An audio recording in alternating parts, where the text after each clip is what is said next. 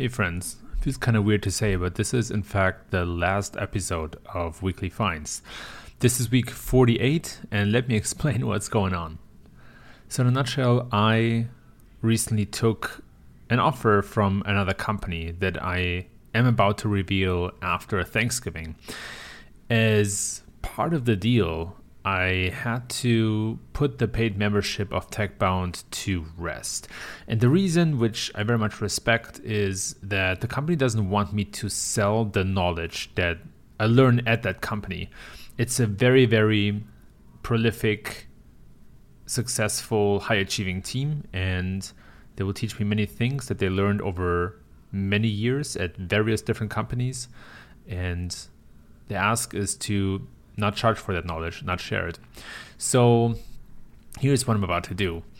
As I mentioned, this is going to be the last episode of Weekly Finds, but I'm not going to stop podcasting and blogging. I'm just going to stop charging for it. But I will also use the opportunity to overhaul my content. So let me explain to you what that means.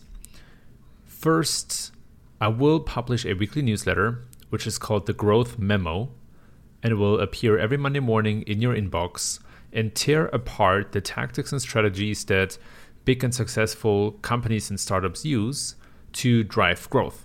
So it's going to be a very growth-oriented format, and it will also explain the tactics and strategies at the hand of recent events and then give you more links to dive deeper and educate yourself. See, one thing that I realized is that just simply curating new content is not enough. That is one side of the coin, but it really just helps you stay informed. The other side of the coin is to educate yourself, and that can only happen when you truly immerse yourself in a topic, when you go really deep. And with the Growth Memo, I'm trying to achieve both. So stay tuned for what's about to come on the audio side. I have a couple of cool ideas and a couple of formats in my mind. I will certainly keep my personal podcast alive. So when you listen to this on iTunes, Spotify, SoundCloud, wherever you listen to, you will still get content on this account and from this channel. So keep subscribed, keep listening, stay tuned for what's next. And now, let's finish the last episode of Weekly Finds. 1. The first article is a big case study from SEMrush in partnership with AJ Gergich. I hope I say your name right if you listen to this, about featured snippets. So SEMrush has a corpus of 160 million desktop keywords and 46 million mobile keywords. And they looked at the percentage of keywords that display featured snippet. And amongst other findings, they saw that about 79% of domains have the same featured snippet on mobile and desktop. And in return, that means that 21% of domains have not the same featured snippet on mobile and desktop, which means that you have to monitor your rankings and see if there are any gaps or opportunities. The study also found that 19% of keywords on Google have a featured snippet, which is 1 in 5, pretty significant, and 7.3%, so pretty much half, have a double featured snippet. I don't know any growth statistics or don't have any growth data, but that to me seems intuitively like it has grown over time. Now, interestingly, the degree of featured snippet appearance varies by degree and by vertical. So first of all, the longer the query typically, the more likely the SERP is to display a featured snippet. And there are certain verticals that show more featured snippets than others, like travel and computer tech. And then at the low end, we have real estate. Interestingly, 70% of featured snippets appear in paragraphs, and their length is 40 to 50 words or 250 to 300 characters. 2. Bartosz Goralewicz, who was also a guest on TechBound, actually one of the first ones, talked to Martin Splitt from Google together with his colleague Tomek and Cindy Crum about passage ranking. Passage ranking is this nebulous new ranking technology that Google wants to apply to 7% of all queries. And we're pretty much in the dark about what exactly it does, what it means, what it achieves. And a visibly annoyed Martin Splitt had to endure some of the, very shallow questions from the audience in the video that I'm linking to in this post. Now, the interesting part is that officially you can't optimize for passages, quotes by Martin Splitt, and at the same time, Google rolls this out to 7% of worldwide or global queries. Now, anything that impacts queries also impacts SEO, there will be something to learn from after all.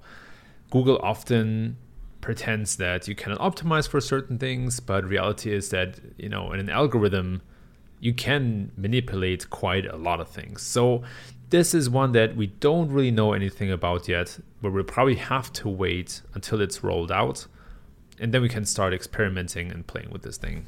3. The good old folks from Animals wrote a pretty cool article called How to Use Templated Content and Cross-Cutting to Grow Your Blog Quickly. Now, it conveys two concepts that I really love. The first one is to write templated content, which mainly refers to using a template for the headline. Right? So some really successful blogs and sites are already doing this, where they would, for example, write about something like how brand X does Y. And they repeat this with all the different brands and everything that they do. And then they have a very strong corpus of good content that's searched for on Google and that people like to read because it's useful to them. The second concept is the idea of cross-cutting. And that to me was something really new. So here's how it works, right? If you create a lot of templated content, like I explained before, you can then look for commonalities and write articles or create pillar content around these commonalities. One example is if you refer to the same tactic over and over again, or if you refer to the same brand and company over and over again. So then you can write about all the different things that company does. So you basically move horizontally when you create a lot of content with the same template, and then vertically when you find the trends between those different pieces of content. 4. My good buddy Joe Sinkwitz, who was also a guest on TechBound previously, this is really an episode full of TechBound guests, wrote this really cool article on our Learn Hub called Using Micro-Influencers on Your Site to Capture Enterprises. There is a lot of hype and buzz around influencers. Not all of that is justified, but Joe is an actual practitioner. He's the founder of IntelliFluence, which is a marketplace for warm handshakes with influencers. So check that out. And in this article, he explains how influencers can be a very valuable tool for account-based marketing campaigns and enterprise products in general. He also explains that micro-influencers are often more valuable because they have a lot of expertise, and that's highly regarded by their peers and by people who follow them. So for enterprises, a micro-influencer can make much more sense.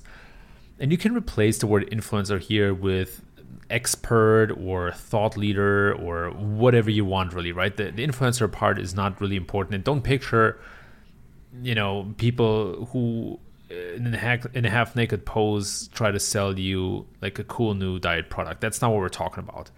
Instead, we're talking about people with a true following. Spending money on a campaign with such micro-influencers can be much cheaper than other advertising channels or other forms of influencers. And they can also be better suited to test the channel of influencers because they are cheaper. You should also note and take away that channels vary in their feasibility for different influencer types. So based on your product and market, you can't, for example, use Twitter, LinkedIn, Pinterest, or different platforms. So it really depends on what makes sense for you, and not every business should run campaigns on the same channel. 5. The last one for this episode and for this whole ride is a piece of content about newsletters. So there's this guy called Lenny Rachitsky who sends a newsletter called Lenny's Newsletter, which is hugely successful. and just started in April of 2019. So this newsletter has grown at a rapid pace, and Lenny recently published a slide deck in which he explains how he grew that newsletter and what's basically made it take off. There are a couple of really interesting takeaways. For example, that the deck grows relatively slow over time. He used his departure from Airbnb, where he was a product manager, as one of the vehicles to drive the first couple of hundred of adopters. But then he also writes about how 2 of his articles drove 50% of subscribers, which is super substantial. And to be fair, these are 10x articles. One of them is a guest post on Andrew Chen's blog, which is super hard to get into. And then the other one is a post on First Round, I think together with another author. I forgot about that. So that's been going really well. Lenny includes a couple more of tips and tricks that he used to grow his newsletter. So if you work on any email, check this out. And that's it, folks. Thanks for being loyal subscribers, listeners, and readers. As you could already hear from this drum fill just a couple of seconds ago, there's something new brewing, and if you stay subscribed to this channel, you'll be the first one to know. So don't leave, come back. I'll hear you soon.